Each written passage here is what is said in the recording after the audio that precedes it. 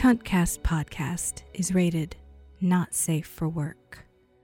Urban Dictionary describes it as internet content generally inappropriate for the typical workplace, i.e., would not be acceptable in the presence of your boss and colleagues. All of these definitions apply. As a result, we will provide you with 15 seconds of pleasant, non-offensive music for you to advance to the next program, acquire headphones, or lock all available doors and windows for a proper sensual Cuntcast experience. Please, be safe out there and enjoy the program.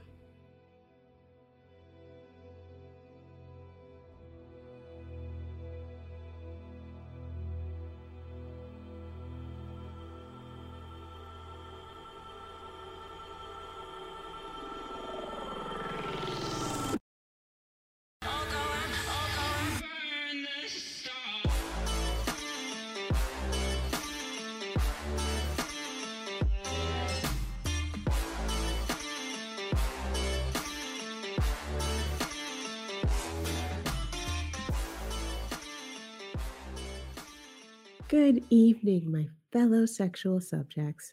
You're listening to a broadcast of the Cuntcast podcast, a conversation with a classily characterized cunt, carefully crafted with cognizant courage to champion conscientious consummation. And I'm your host, Najela Ree, and I'm joined, as always, with my favorite human being, Mr. Aaron Rand Freeman. How are you? I'm doing all right. I'm here, present, and enjoying. I feel like go on. That's all we can be right now. I find myself. It's strange. It's not related to the Cuntcast topic overall, but I find myself playing less social games and playing more games by myself because of the pandemic. I feel that's very related to the Cuntcast because I think a lot of people are playing by themselves now. Sure. I get so many people asking me to play a thing, and I just generally, for the most part, I just prefer to play games by myself now. It might be because I speak to more people electronically than a little bit, probably because of my job, but I enjoy the silence of just having a story unfold in front of me now more than a little bit, and it's harder to get me on a social game. And I spend a lot more time playing games by myself and enjoying it. I feel like right now, all social interactions are now being kind of reweighted. So before, like, if you just wanted to shoot the shit on, like, Google or FaceTime, it was just that. But now it is, like, the bedrock of our social interactions. Yeah. So I think that's why it's, like, you're just reclaiming your alone time, which at one point maybe playing a game with other people still felt like alone time, but now it's like heavy lifting socially. You know what? It's funny that you mentioned that because it is loaded. I find that people who are I play games with people who are trying to do a thing, whether they're trying to complete a task or win a few matches or whatever. It's fine. But now I feel like I'm playing games with people who are actively trying to get their social interaction. They're trying to get something personally from it, and it's a lot of pressure when you can feel it. And as a result, I'm just like, I'm just gonna play Resident Evil 3. I'm sorry. Now I feel bad because I wanted you to play Streets of Rage with me. Oh, I don't care about that because it's a little different where there's no desperation. You would be asking me the people asking me to play something who normally wouldn't are always very confusing, and it's fine. I guess that we're all trying to develop new situations and take a shot and grow our horizons, but you would ask me to play Streets of Rage with you anyway. Yeah. So it doesn't. Also, I'm just very bad at Streets of Rage, and I just need a friend. I'm not going to see the end of this game by myself for many moons. And you can set it to easy, and you can change all types of stuff. I will not set it to Well, easy. I will also, play on normal. well, also they have assists so that when you die, you can be like, let me come back with extra powers or extra lives or whatever. So you can beat the game. The game is designed for you to beat it, but it does get, as a result, If it you beat the game because you had 5 lives on every level, at the end you're only gonna have like 300 points. absolutely, but you would have beaten the game. And I'll say this. Streets of Rage, because of that system, is now unusual. Like the game is 12 levels, and it gets harder than the base old Streets of Rage games about halfway through, and then it just continues to spike all the way up to the last level. Like it's absolutely insane how hard the game gets. Exponentially harder. Yes, and it's like it has like several tiers, so it's like it gets way harder at like level 8. No, at level 6 of 12, and then by level 8 of 12, you're just it's absolutely insane, and then level 12 is just ridiculous. So, like I was watching Justin Wong do the boss rush right. of Streets of Rage, which usually I don't do because I don't want bosses spoiled for me. But like I saw a preview of the I guess big boss, and I'm like, there's no way I could do that by myself. Yeah, you definitely could, but Streets of Rage is very much a game that requires like practice in a way that beat 'em ups have never required practice. That's the thing about it. Beat 'em ups usually, you beat them, you just kind of memorize one or two things, and you can kind of just wail away to the end. But Streets of Rage 4 requires legitimate practice. It's like a fighting game, like a legitimate fighting game. Yeah. And I'm not good at them. But I enjoy playing them, mostly because I love the ridiculous storylines. And also, I want like half of these characters to be my cool lesbian girlfriend.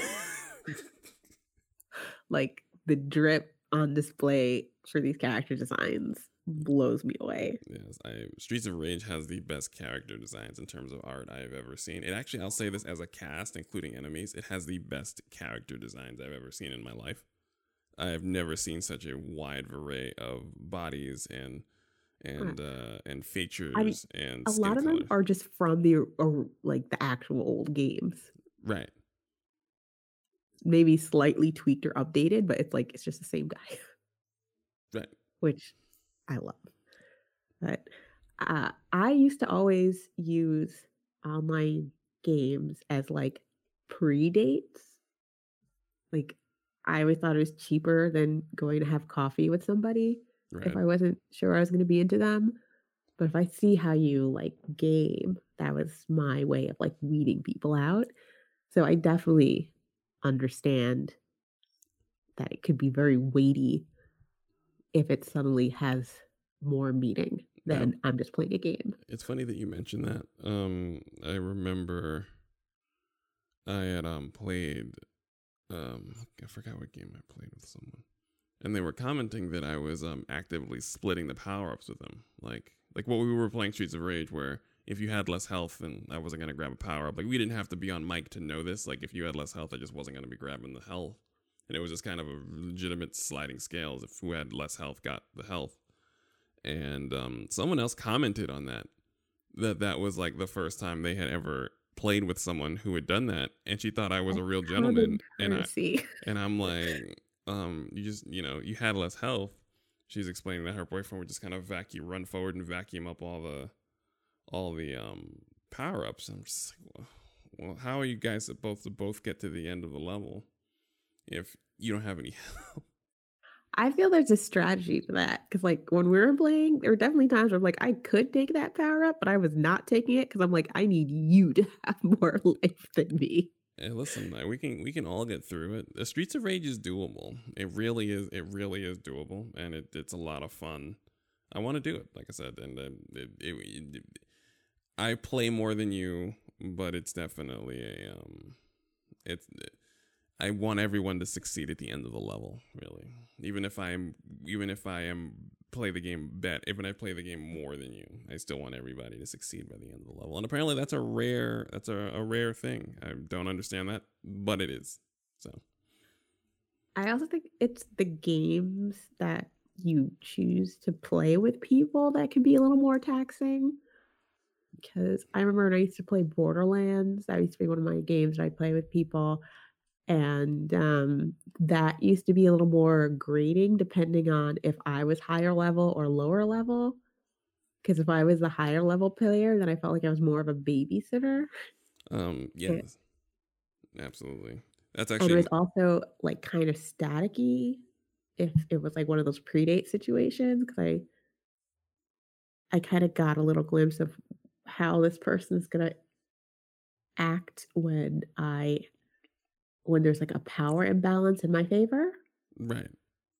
Yeah, because if you can't handle me being a higher level than you, you're definitely not gonna be cool if I make more money than you, Absolutely. or I'm more publicly known than you, or something like that. Which, it's a thing. It's actually, I'm not gonna lie. I think we might have stumbled upon something like audience. Like maybe gaming as a predate is. I mean, I don't think this is a practice that should stop. I think this is a practice that we could expound upon and something that we should actually promote. Play a game with someone you want to go on a date with. It You'll is, learn a but lot. then like the downside of it, which I have found, is then I might have really bad experiences, and then that sours the game. Like I can't play Gears of War, Well, you had like a any of the well, like you had a whole ass relationship that was centered around. yeah. Gears of War. So like I haven't picked it up. I tried. You've told me how good the later installments are. I mean, I haven't seen. It's just so much emotions get trapped in media for me. Like for some people, it's songs or poetry or whatever. Video games are pretty much the same. So, like, I know I really like Mortal Kombat because I played a whole bunch of strip Mortal Kombat in my day. Strip. I have Excuse me. some What? good memories attached to that. Strip Mortal Uh, Kombat. Nobody loses strip Mortal Kombat. Right. I'm gonna say. I'm just gonna put that in the notes. I'm just gonna put that in the notes for future recommendation. Like you don't have to get into it. It seems pretty self-explanatory. But I'm Yeah. just gonna go ahead and write down strip Mortal Kombat as a thing that should be explored. Yeah. What I like about strip Mortal Kombat is it destroys any incentive for like jeering somebody for not being great at the game, because you don't mind if they're bad, because if they're bad, you get to see their wiener. And if I'm bad, he gets to see my boobies. And you can see how that means win-win for every loss. Strip Mortal Kombat, ladies and gentlemen. Huh. That might actually be the title of the episode, but that's neither here nor there. But yes, this is Also, if somebody could hear me explain the lore of Mortal Kombat without their eyes glazing over, then I know that they might have potential. Yep. I mean, Mortal Kombat's story is real. I'll say this: it's a source of compatibility where there's someone can not just enjoy the things you like, because everyone's not supposed to have the same interest, but there is a moment where you're able to understand why someone else takes joy in it. Mortal Kombat's story is ridiculousness over the course of 30 years. And it's gotten more ridiculous and has not flinched. So to hear someone tell it is not a terrible thing. If your eyes glaze over because someone's telling you about Mortal Kombat because you don't know what it is or you don't have interest in it, then that's a compatibility issue. Where you can tell someone about something you enjoy and they're just like, oh, I don't get it. It's boring. Like that's a legitimate compatibility issue. Yeah. Because I've I like Mortal Kombat lore because it's stupid. It's a great source of joy for me. It's been stupid since I was a child, and I just find its commitment to its ridiculousness very reassuring in these uncertain times. Yep. And that's exactly, I mean, that is of value. And that's the thing. Like, I think, like I said, it's a compatibility issue. Like, if you were to sit across from someone and you would be like, well, what is your guilty pleasure? And they say they don't have one, then you got to get up from the table. Because you should have a guilty pleasure. It's a compatibility issue. Like, I like Resident Evil. Like, I like Resident Evil's story. All of them. I try not to have guilty pleasures, but I can proudly like something that I know is trash. Right. Well, there you go. And that's something that it's good to talk about. Like, say, if the thing you like that is trash, because we all like things that are trash, but the thing you like that is trash is like racist shit, then that's not the same as me liking Mortal Kombat or Resident Evil. What I like is trash in the way professional wrestling is trash, and that is fine. So it's like there are all these points of compatibility that we kind of gloss over that are actually really important. Like, you've stumbled upon several really important points in developing any type of relationships or anything.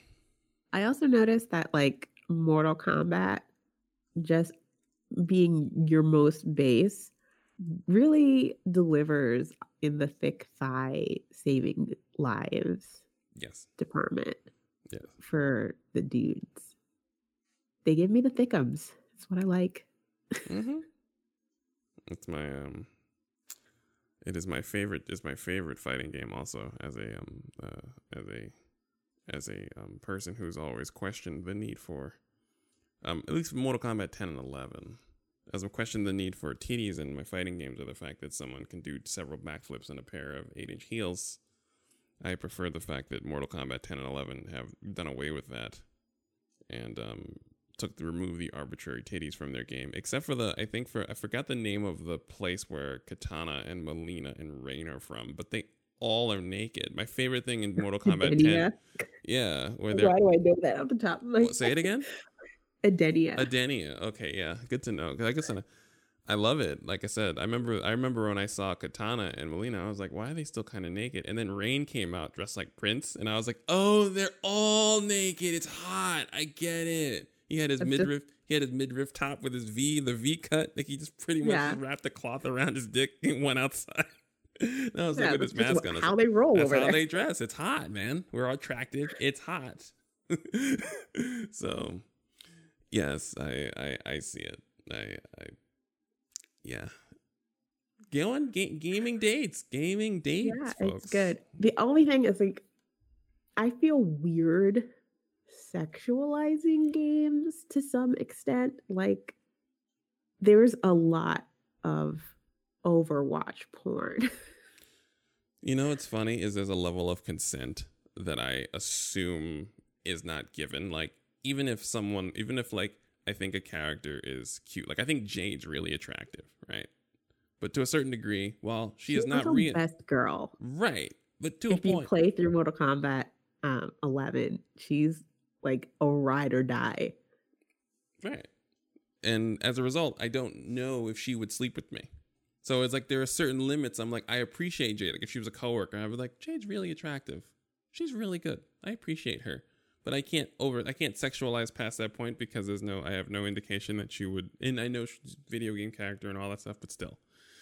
Yeah.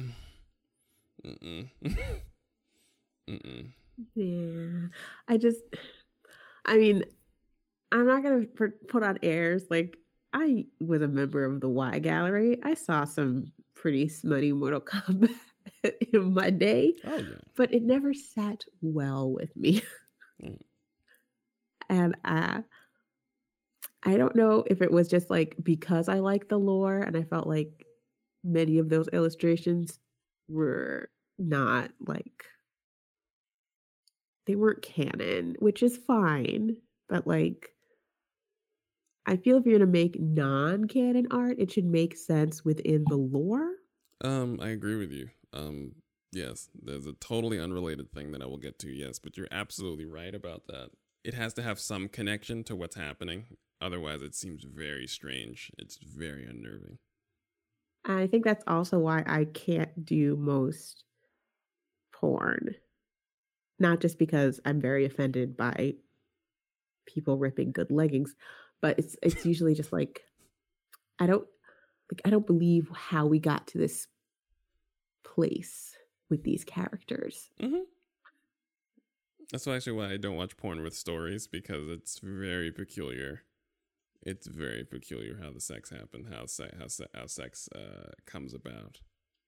Yeah, amateur porn and the stories that people are loosely trying to sort of tell. I was playing Madden, now she's sucking my dick. Like, that's a believable story ups and downs, emotional value. I can connect to it. Yeah. I see I it. just need enough to know that like it's nice and like everybody's going to be happy about this. Right. Like, you know, I don't want it to be like ominous. Like, I wouldn't want to see Japanese semen pool and it's like a bunch of crying people. Like, no, thank you. But just give me enough. But if you give me too much and you're not committed to it, then I'm like, what are we doing here? Like, why? Also, mislabeled porn gets to me. What do you mean? There's like, I'll click on something specifically because it does not mention step siblings, and then I'm being hit with some step siblings. I'm clicking off that. Not interested. Don't like it. About that is my issue with that is that there's not enough. Like, I don't trust it because I'm certain there is real step sibling porn. Shout out to them. I'm certain there's real incest porn. Shout out to those people. But they call everything, like, people will steal other people's videos and be like, I'm fucking my stepbrother. And I'm like, you can't apply incest like seasoning on, like, barbecue flavored seasoning on everything and then expect it to hit. Like, just taking regular porn and being like, it's my cousin. I'm just like, I understand the intrinsic value of incest porn, but incest porn flavored powder on my potato chips does not make it incest porn. I think you guys run the risk of overdoing it a smidge. I feel like that seal has been broken quite a while ago. Yeah, and I have seen real I incest. noticed it's like randomly saying it's incest porn, but then also being kind of mean to somebody in the scene. Like, dumb slut stepsister chokes on low achieving stepbrother's cock. And I'm like, why do I need to know like all the negative points about this person? Right. Like, that doesn't make me want to masturbate to this. That makes me wonder about their parenting because they're in the same household, apparently. Now I'm asking all kinds of questions I don't want to. Too much. Mm-hmm. And you would think that like it would have gotten better, but like in these uncertain times, I find people are just re-uploading whatever under whatever. Mm-hmm. Especially because what I use Pornhub for, which I should not do, I'm a bad person for doing it, watching Broadway musicals. So if I put in Dear Evan Hansen, like, I want to see people sing their asses off. I do not want to see a butthole. And Pornhub has musicals? Yeah. Do people... I guess because, like, YouTube takes it down so fast. Like, it used to be you could find a lot of Broadway shows, either entire shows or performances. Like, you can't find performances from Wicked. You can't find pretty much anything that's off Broadway, but touring you can't find. But I guess Pornhub doesn't give a shit. I mean, if they're like hosting videos where people are like, oh no, I was underage and trafficked and I would like you to remove this video, and it takes them years to remove it, they're not gonna give a shit about Hamilton. So yeah, it's kind of like Mega Upload. I see. I know I'm dating myself, but no, listen, Mega Upload is where we got our shit. Don't have to date yourself. It's fine. Everyone should understand the history of goddamn Mega Upload. I was very surprised. I was talking to somebody who I think was like in their 20s and didn't know what Mega Upload was. Yeah, it's there's no reason for you to know what your Mega Upload is if you're in your 20s. It's old. It's old. It's over a decade old. I remember that was like how you got things. Oh no, I remember, but I realized things are older than we think. Like 2014 was 6 years ago. 2020 was 20 years ago. It's one of those things you don't read. Oh, that like blows my friggin' mind. Yeah, the gap between 2013 and 2020 is massive, but it seems really compact. So you have to think of it that way. It's like Mega Upload was before Mega Upload was out of style in 2014, 6 years ago, it was 8 years out of style. So 15 years ago, we were rocking Mega Upload 15 years ago. When you think of how huge the story was with the owner of Mega Upload and getting raided and all that stuff, and he had like an island, right? And now it's like, who? What? Right, and that story is real. Let me look at this and see. Owner of Mega Upload raided, because I remember that story, and that story. Yeah, I remember that. It was one of the stories we covered on like We Nerd Hard, like one of the first episodes. Right. So yeah, that was a while ago. Mm-hmm. So it's like one of those things where you have to kind of note the time. 2012. 2012. They took down Mega Upload. 2012. Right. It's almost 10 years ago. Oh. And we were using Mega Upload like champs well before that. And we stopped using Mega Upload around the time they put the crackdown. They put the crackdown on us. So like 3 or 4 years before they stormed the island, we were using Mega Upload. So the 10, 12 years ago, we were using Mega Upload to get all of our good stuff. Yeah, that's how I got all my mislabeled Panic at the Disco music. Trash. Speaking of these uncertain times, I found a very interesting article about yet another evolution of ghosting. Where is it? Okay. So, Mel Magazine is kind of like this poshy, kind of down under, not down under. What do they call it? Underground? No. Insider? It's what those like clashy British people, like what they read for their garbage. Tabloids? Yes. Okay. It's a little tabloidy. It's a little gossipy, but they had a very interesting article which caught my eye. Ghosting, even crueler when you could be dead. Excuse me? Yes. Yeah. So it used to be a sick joke that the person who hit you and quit you did so because they left our mortal plane. But during a global pandemic, it's not so funny or unrealistic. What? And it got me thinking, there are some people that are so self-involved that they actually do prefer to think that people stop talking to them because they've died of a plague. Yes. And B, I realized that, oh my God, people that I've had sex with and no longer talk to might be dead because of a plague. Yes. It's a lot. And I'm wondering, I was getting annoyed because people were like reaching out to me, like ex-flings and things like that.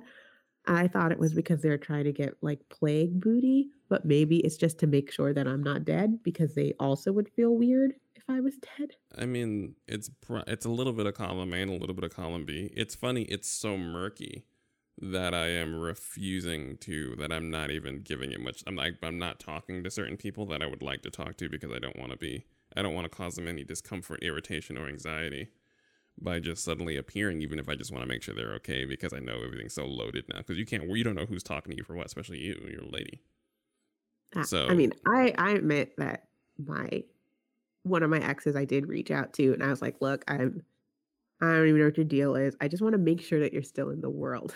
Right. Because it would be sad if you're just not in the world. Like, you don't have to interact with me. We don't have to talk and everything, but I just want to know you're somewhere out there. He said, yes, I'm fine. I'm not dead. I was like, nice. And then I just never said anything else because, I'm going to go with that. And that's all I needed. But apparently there are people who they're actually saying because of the pandemic, they are less inclined to ghost? Um, Ghosting meaning what? I realize we were talking about it before the show that ghosting has now taken to mean the act of anyone who's no longer speaking to anyone else. And now we don't have a working definition of ghosting because people throw it out there as like if I bump into you, if I have a conversation with you at a bus stop, and you take my email, and then I email you and you don't respond, you've ghosted me, and you really haven't. And unfortunately, I do feel like that's the new definition of ghosting. Ghosting is pretty much cutting off communication for any reason now. Right. Which is why I say I'm not super against ghosting, because I think a lot of ghosting isn't purposeful. It's just people forgot. You lose track of more people than otherwise, if that makes sense. You just do. Like you meet a lot of people, you latch on to only a handful of them, realistically. Yes. So if just human nature, especially because like I can look at my phone right now and I probably have like 9 dating apps that I used to be on. yeah. Like you meet a lot of people, especially I was in a large metropolitan area. There's a lot of young people my age. I was very active on dates. Like there's no way you can keep up with that many people. Right. Like, you literally would have to have a gimmick for me to remember you so I could put your name in my phone. And since you talk to people on messaging apps, we're not even putting people's name in our phone anymore. Like you could go on several dates and fuck somebody without ever committing their phone number to memory or their last name. And it's very easy to do that on Tinder or Hinge or something like that. Right. So I think that there's a level of connection. Like we need to reevaluate what ghosting is. We're using ghosting to like it's like a catch-all for the disappointment of a possible connection that you didn't get a chance to even make, as opposed to a connection that was broken. And I think there's something like that should be mourned. Like if you wanted to connect with someone and you didn't, that's worthy of mourning and acknowledging. That's valid. But it isn't ghosting, and we need to find a different word for it. I don't know if a lot of people have the wherewithal to separate that sense of loss and hurt from ghosting. Because really what ghosting is taking that sense of loss and hurt and then saying, you did this to me and this makes you the bad guy in this situation. Right. But I think more people should just say like it's a you feeling, not a them feeling. As frustrated it's frustrating to look at it like that. But I feel like at least for me, that is the healthiest way. Right. Because like if I met somebody, had a good time, maybe hooked up, got an orgasm or two, and then I never hear from them again, it does suck. Right. But you don't really know what somebody's deal is. I mean, there are definitely non-hookup ghostings, like people who were dating for like half a year and then the person goes. Oh yeah, no, that's ghosting. That's if you're legitimately dating for half a year and that person just disappears off Earth. Yes, that's ghosting. Jesus. Yeah, that's what I feel like we should reserve ghosting for when you have an established relationship. Well, not somebody who stopped talking to you after 2 or 3 dates, because that's not like a relationship. Right. But I do think that that's a bigger discussion about what we value connection to be. So say if you sleep with someone twice, you might not know their last name or be concerned about their well-being too hot because, that's not necessarily the source of your emotional connection to someone. You can fuck 45 people and not worry about any of those 45 people. And then all of a sudden the person you play Mortal Kombat with gets sick and you're devastated, Yeah. So what is your parameters for emotional connection? Well, we need to be honest with that about ourselves. And I think even with people we're dating, because sometimes we get caught up in there, and we are speaking two different languages to such a degree that the disconnect, when it happens, causes more harm to one or both parties because no one's using the right language for each other. Yeah. And I also think people not even miscommunicate, but just don't know how to communicate. Right. If they've emotionally attached to you or not. Yeah. Especially because, like, I mean, I have cried over animals that have died on the internet that I have never met, but we're following on social media. And that sense of loss is just as real as if, it was a puppy I got to pet every day. And I think, our romantic relationships can be like that too, where you get very wrapped up in your idea of a romantic relationship, and that's really what you're mourning. Yes. Not so much the actual relationship itself, because it wasn't there. Right. Like, that's the thing. Especially if we're not communicating to our partner that we consider them a partner. Yes. That happens. That is a thing that happens a lot, is where someone has assumed a relationship status because of something else and they haven't had that discussion. If someone fucks you, they might not still consider you anything even close to a relationship person. You might actually spend all day talking to someone and they might consider you a relationship person, and all you do is talk. It really is important that you hash this stuff out before we even get to ghosting. I think our generation, and maybe a couple of years before us, like, we have been conditioned to not have that conversation. Yeah. Like, it's pretty much a running joke that what are we? Like you're either weak or stupid or easily used when you're the person asking that question. Right. But it's a valid fucking question. Yes, it is. And I think if people ask that question more often, there would be less ghosting. Yes.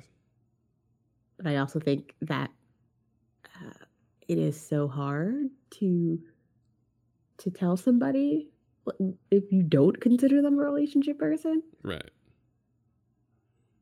And I mean, I've had people that I was just like, we're having fun, right? And I found out that no, what I assumed was very wrong, and they were very hurt, and I felt very bad. But it was, I think, better in the long run that I say, well, I didn't feel that because of X, Y, and Z. So at least that person can then take that in the next relationship and be like, well, if I want to communicate that I feel like this is a long-term relationship, I should probably not do those things. And I know for me, I'm very frank sexually. Mm-hmm. And I'm learning now that some people might interpret that as, because I've had sex with you, I don't consider you long-term relationship material, or despite it, I can consider you. But I just feel like it's on a case-by-case basis. There have been people who I've hooked up with, like, within hours of knowing them, and I'm like, clearly this is a lifelong friendship and I want to keep you around forever. And then there's people, that I'm like, I can see myself with this person, but I've never seen them, sexually. Mm-hmm. So, and I think there's that's important. Dudes. Right. And that's the thing. The constant communication is key. Asking, talking, and also just communicating what you value as a person. It tends to tip your partner off. Like, in knowing you, I've learned about what you value because you just speak it. And as long as you're able to speak it honestly with each other, then eventually you learn a lot about your partner either way.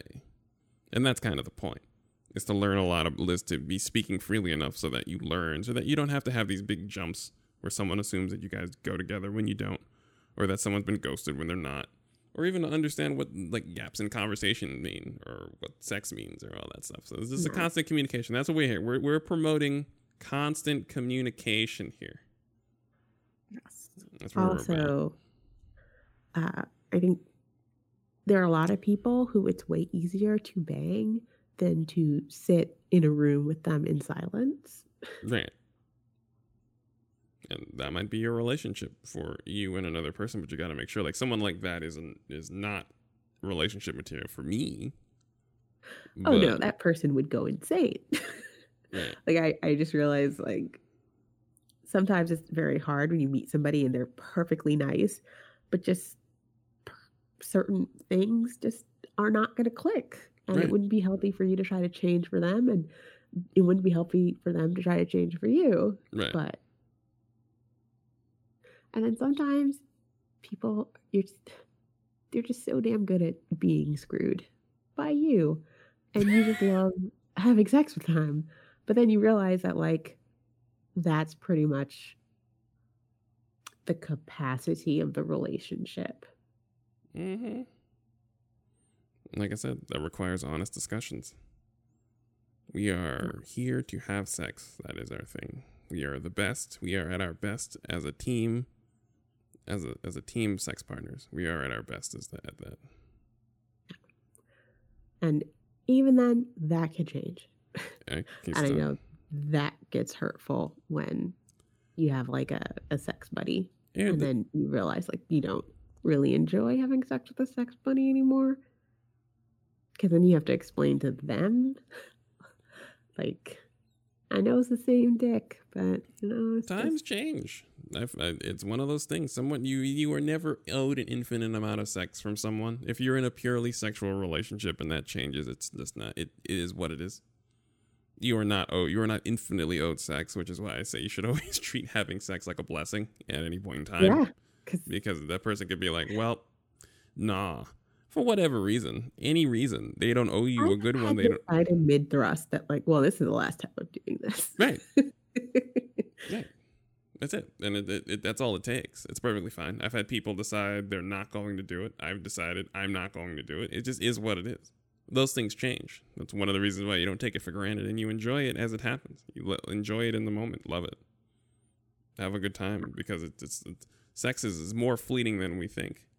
Yeah, it's also super healthy if you don't, like, put people in a box. Like, you are a person for sex. I think that's horrifically unhealthy, and yeah. I mean, I don't want to like gender stereotype it, but I feel like cis-het dudes do that a little too often, but I feel like society has conditioned them to. Absolutely. Where it's like, you are wifey material, whatever the fuck that's supposed to be. Right. And this person is punch meat. Yes. Which is something I've actually been called. And I was like, wow. That is a truly terrible term. That is out of a lifetime of terrible terms. That's in the top 5 easily. Punch meat? Yeah, punch meat. Oof. That's that hit the scene. That hit the scene real hard. That terrible term hit the scene real hard. Like, I'm mortified right now. Like, I didn't know that was a thing, and it's really bad. That sounds like something that would have hurt my feelings real bad in 1930, but was still super hurtful in 2010. Yeah, it ages really well in terms of a terrible thing to call someone. It really does age really well. Because it kind of makes you feel like, well, obviously everybody says when you feel demeaned and people aren't respecting your humanity, you feel like a slab of meat. But then it's like, not only you just a slab of meat, you're just like the meat for punching, which seems to be a very disposable cut of meat. Right. Like, it's like first of all, because it's disregarding the actual act of fucking. Like, it's just reducing it down to, like, its mechanical core, which is like, you're here for the thrusting action, the mechanical thrusting action that will result in my orgasm, and only that. Yeah, you're here to just receive the thrust, not participate. You could be you could be a meatloaf, you could be a mattress, whatever. It doesn't matter. You could be a watermelon with a hole in it. Yes, it's yeah, that's the worst one. I'm sorry. That is the worst one. Yeah. So I think when people put people in boxes like that, then it is, yeah, I feel like then it's ghosting. If you have sex with somebody and you just see like, well, they're for sex, not you don't explain your feelings, you don't communicate with the person, Right. you just put in less effort. Right. I feel like that's a faux pas there. Right. It's a major issue. Yeah, you can put that in the ghosting category. Yeah, that's demeaning and dehumanizing. Even I just lean dehumanizing. Not allowing a human being to be more of a human being because of a choice that they made, a singular choice that they made, and something that's a very basic one. If sex is a common need and a common thing that comes up, then it would be the same thing as judging someone over wanting a sandwich, and it's really, really absurd that is the thing. So yes, dehumanizing might actually work instead of ghosting, but like I said, it's still evolving. We're still working on it. So. Well, I feel like as we keep on dumping more things in the category of ghosting, it's just losing its meaning. It's basically this person who made me feel bad when we stopped dating. Everything is suddenly ghosting. Yes. It's I would say, let's say for the purpose of this program going forward, ghosting is when you sever a connection without any discussion or warning. When you sever an established connection, like an actual, like, you like me, I like you, we are going to try and grow together as friends or lovers or in between or whatever, and you have just suddenly severed this connection without any explanation, any discussion. That would be probably how does that sound as a working Cuntcast definition of ghosting? I like that because like I'm reading this article and like a lot of this I would not consider ghosting. Like what? Okay. So one person, they used an example. They used the name Lee. She didn't want anything to happen to a guy she really liked. And since the guy she really liked, she didn't hear from him, she said, I thought, like, what if his mom is in the hospital? Or he thought he replied and never did. And it's a small possibility. And that's what makes her feel better. But, like, if somebody just isn't responding, is that really ghosting? Right. If you're just concerned about someone and you're checking up on them and they're not responding, there's any number of reasons why they haven't. Yeah. And here's another person. They use the name Brett. And he says, being ghosted indoors is better than being stood up outdoors, which is a real embarrassment and knock to the ego. A week before Cardiff went into lockdown, I began flirting with my hot neighbor over the fence. But when we went out for drinks, she insisted on paying for her half of the bill. I had texted her that I had fun and hoped she did too, but then nothing.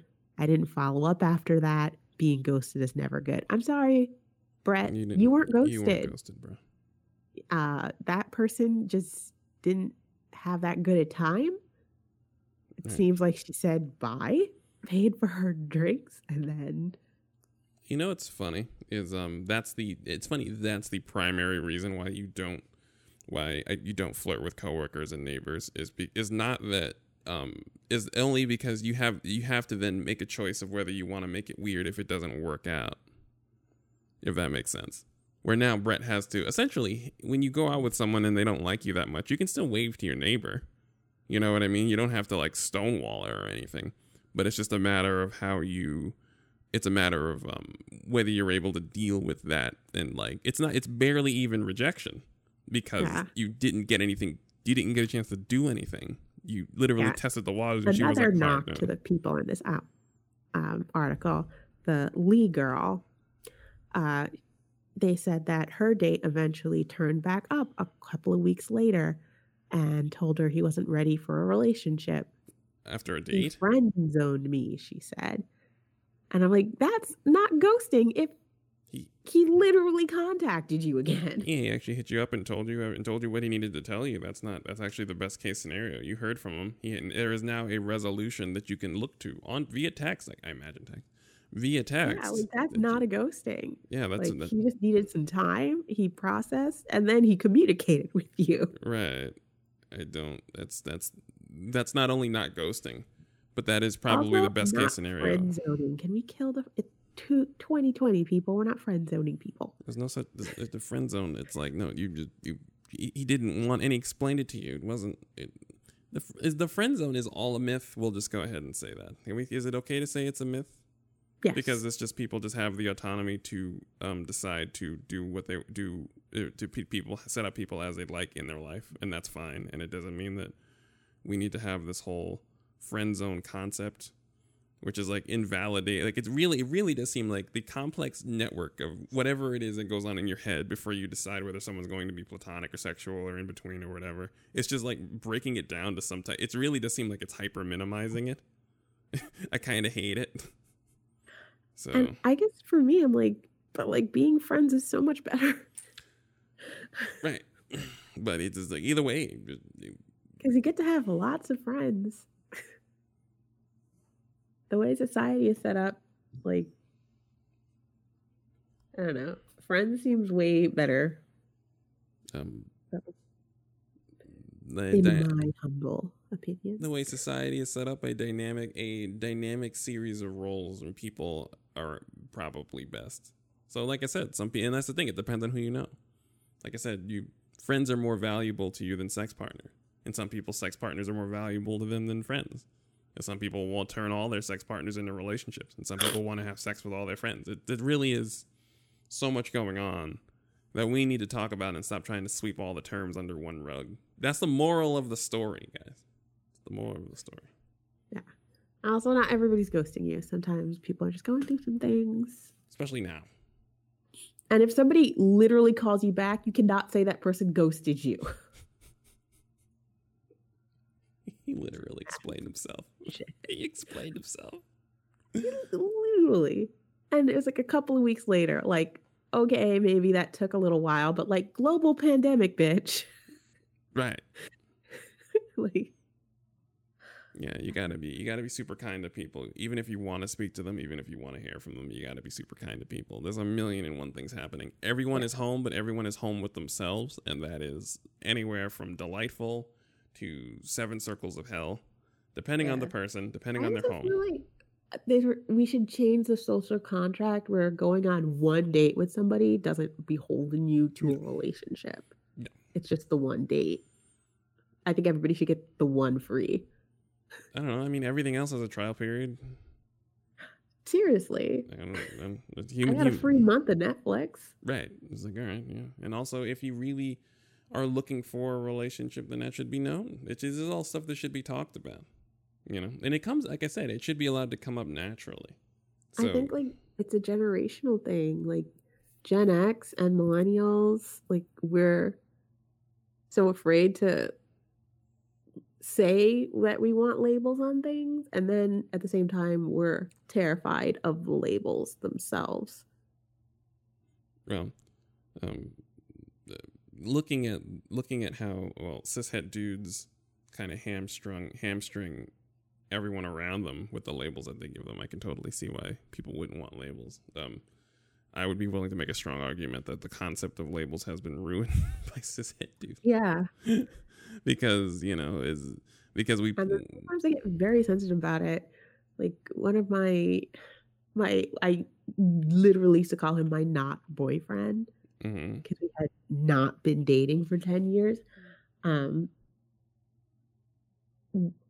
of towards the end, when he kind of up and decided, like, well, we should be more serious because we've been dating. And I'm like, have we been dating? Because I don't remember having that conversation with you. And then suddenly, like, I was a bad guy. But I'm like, literally never wanted to label it. And now suddenly it was something because you decided that. It's not how it works, buddy. Right. Like, I think doing away with labels makes it more complicated, but you have to have the maturity and willingness to label things Mm-hmm. sometimes. Okay, I hate to say this, but even a labelless relationship is still a label. Yeah. You know, it needs to be established through communication and honest addressing of feelings and different dynamics, how you were raised, how the other And we person do was. label it. We start now. There's situationships. You know, Right. we definitely know what we're talking about when we talk about it, even if you want to tap dance around it. Right. It's like, here's this person that I don't want to tether myself to, but I definitely don't want to be away from. I definitely want to bang them, and I definitely want them banging me, but like maybe he shouldn't bang anybody else, but I will try monogamy this week, but maybe not so much next week. Like, it seems very stressful. A lot of stress. Right. And it's a lot of trying to guess the market when you could just be asking the market and the market could tell you things. So yeah, just don't guess the market, folks. Don't do that. I think just like I said, constant communication would make all of this better. Yes, it would. I mean, there are levels to that, but like I said, there's a whole show. There are several shows we could talk about this and everything. So I'm not even going to bog down the end of this But program. I think the new social contract should definitely be like, one date doesn't mean a relationship. Yes. And if somebody doesn't talk to you after that, you know that they just weren't into it. There you go. Now, if somebody has a repeated pattern of hitting you up and then never talking to you, then only hitting you up when they're horny, then you should know that clearly this person, A, doesn't want to communicate what they actually want. B, may not deserve what they want out of you. Mm-hmm. And if you don't want to give to them, you're completely within their right. And see, if you try to have a conversation about, you know, the parameters of your relationship and that person balks, you don't stop taking those calls. And if you do that, you are then not ghosting them. You are setting a boundary and keeping it. There you go. There should be like a workbook with like a roadmap to proper like sports fucking. I mean, yeah. It's like, are you communicating with your partners? If not, stop. Stop fucking. Yeah, stop fucking. Also, well, you get more of what you like in communicating what you like and not trying to game the system. Because what happens is, it sounds like just hearing cishet dudes talk about it is essentially there's a fear that in honesty they will get less of what they want. But I find that there's an abundance of what you want when it's honest. Trying to trick everyone creates an atmosphere of general distrust. That means that everything goes slower.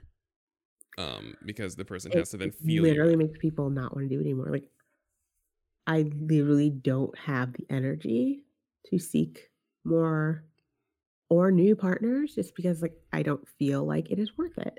Right. I mean, obviously, now it's not even in the conversation. But if there wasn't a global pandemic, I wouldn't be seeking partners either, just because it's not worth it. Right. It seems too stressful. And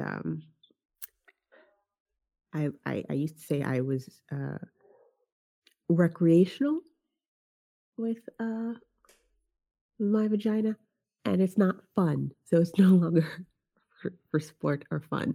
So why am I doing it? Right. And that's an honest change. So someone who might have been casually fucking you for years will no longer be able to. And that's just growth. That's done and over with. Which happens. And I actually was talking to somebody and they're like, so like your whole thing, it was just BS. Like you were just lying to yourself. And I'm like, no. What once satisfied me still satisfied me then. It just doesn't satisfy me now. Yes, you grew and changed as a person over time, you see. based on new experiences and new information. Yeah. That's what happened. He grew and changed as a person. The weird thing is jamming somebody up for what they did at 24 versus what they did at 34 is always a weird thing that comes up so much in public discourse. I'm like, well, that's guys. But And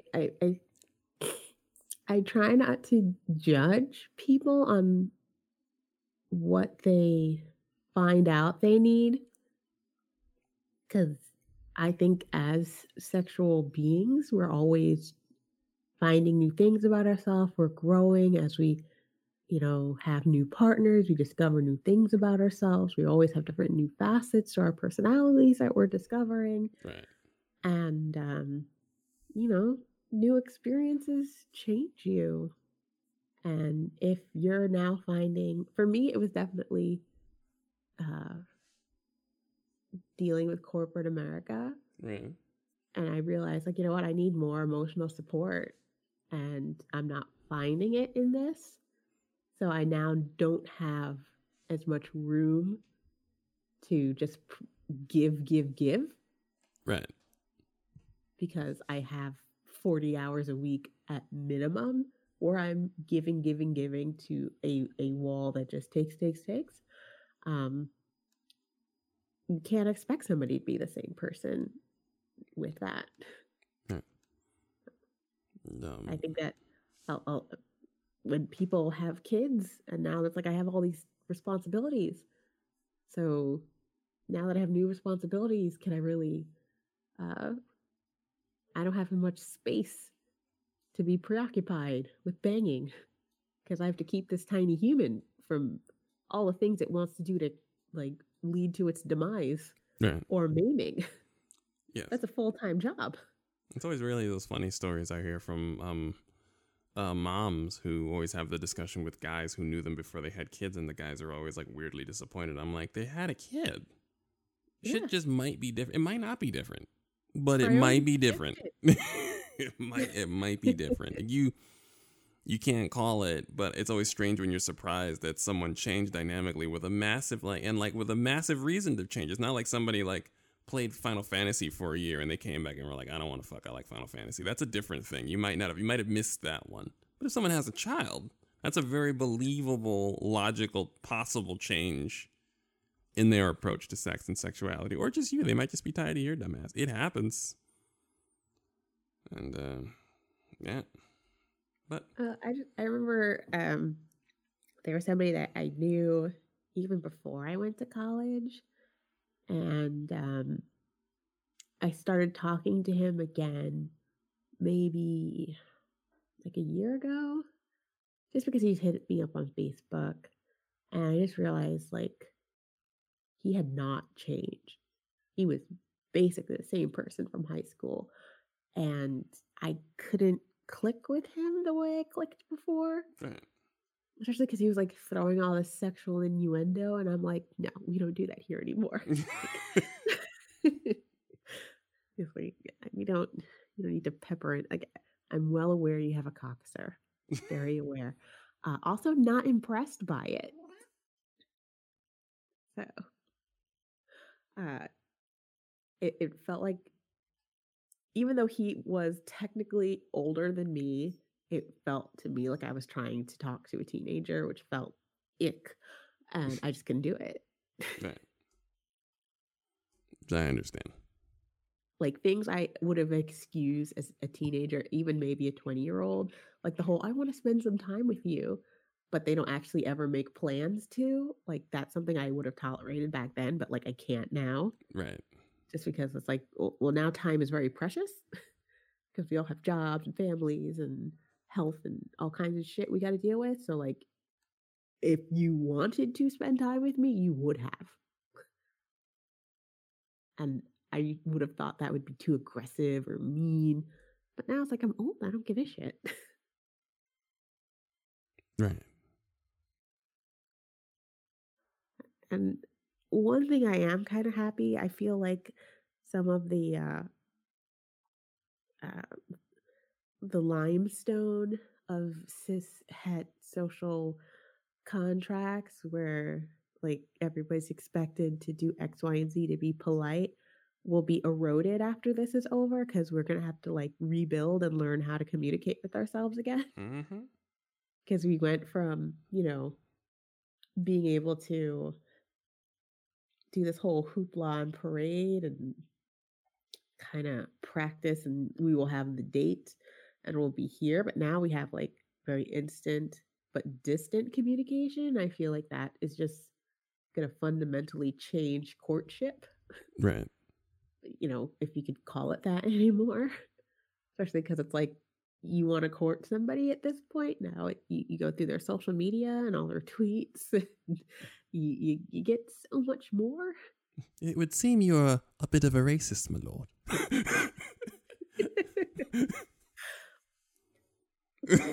Yeah.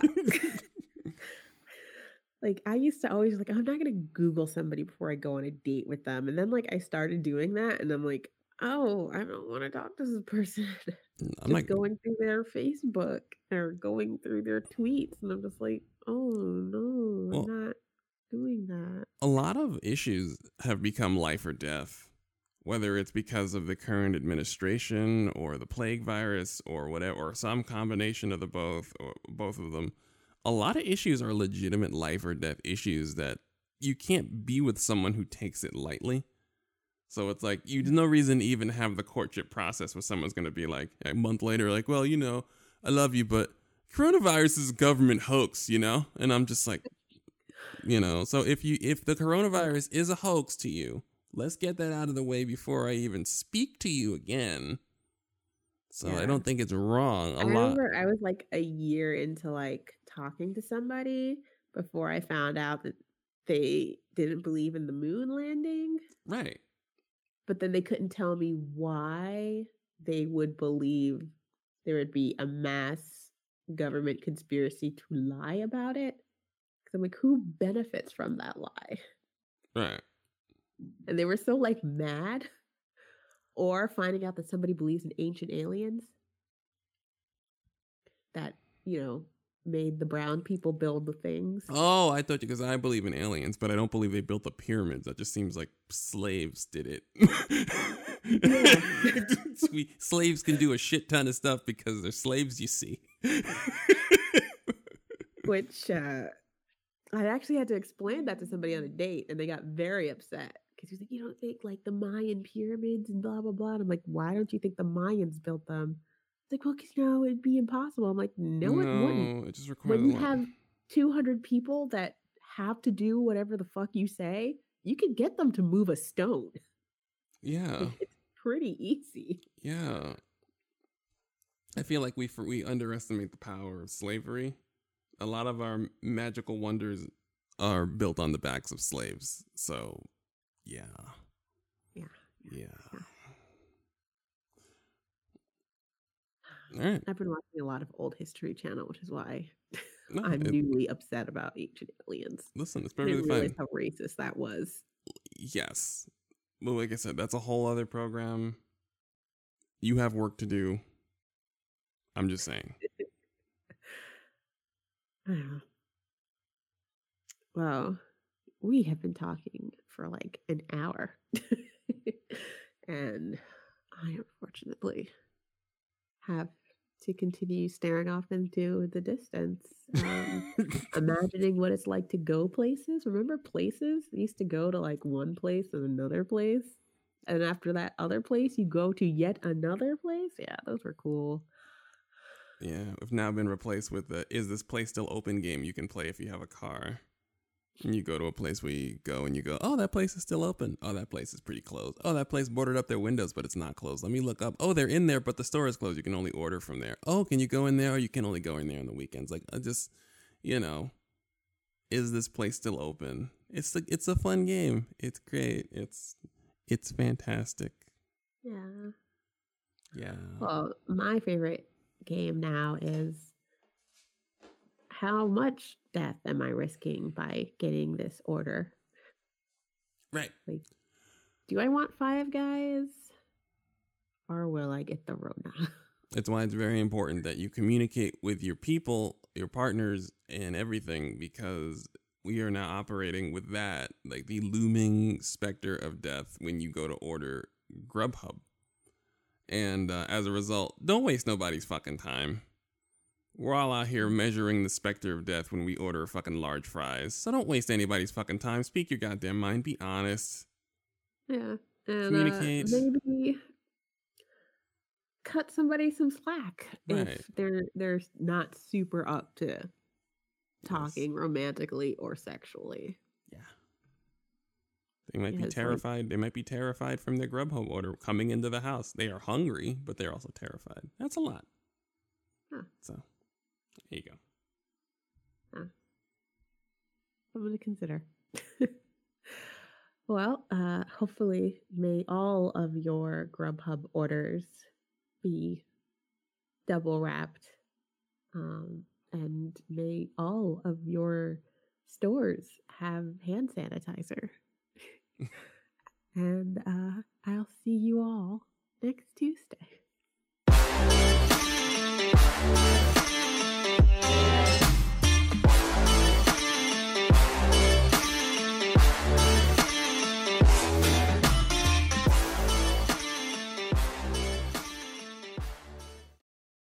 Enjoy what you heard? Become a Patreon subscriber at patreon.com/unfridays and follow the network at twitter.com/unfridays. You know what makes racists really mad? Black people having a good time.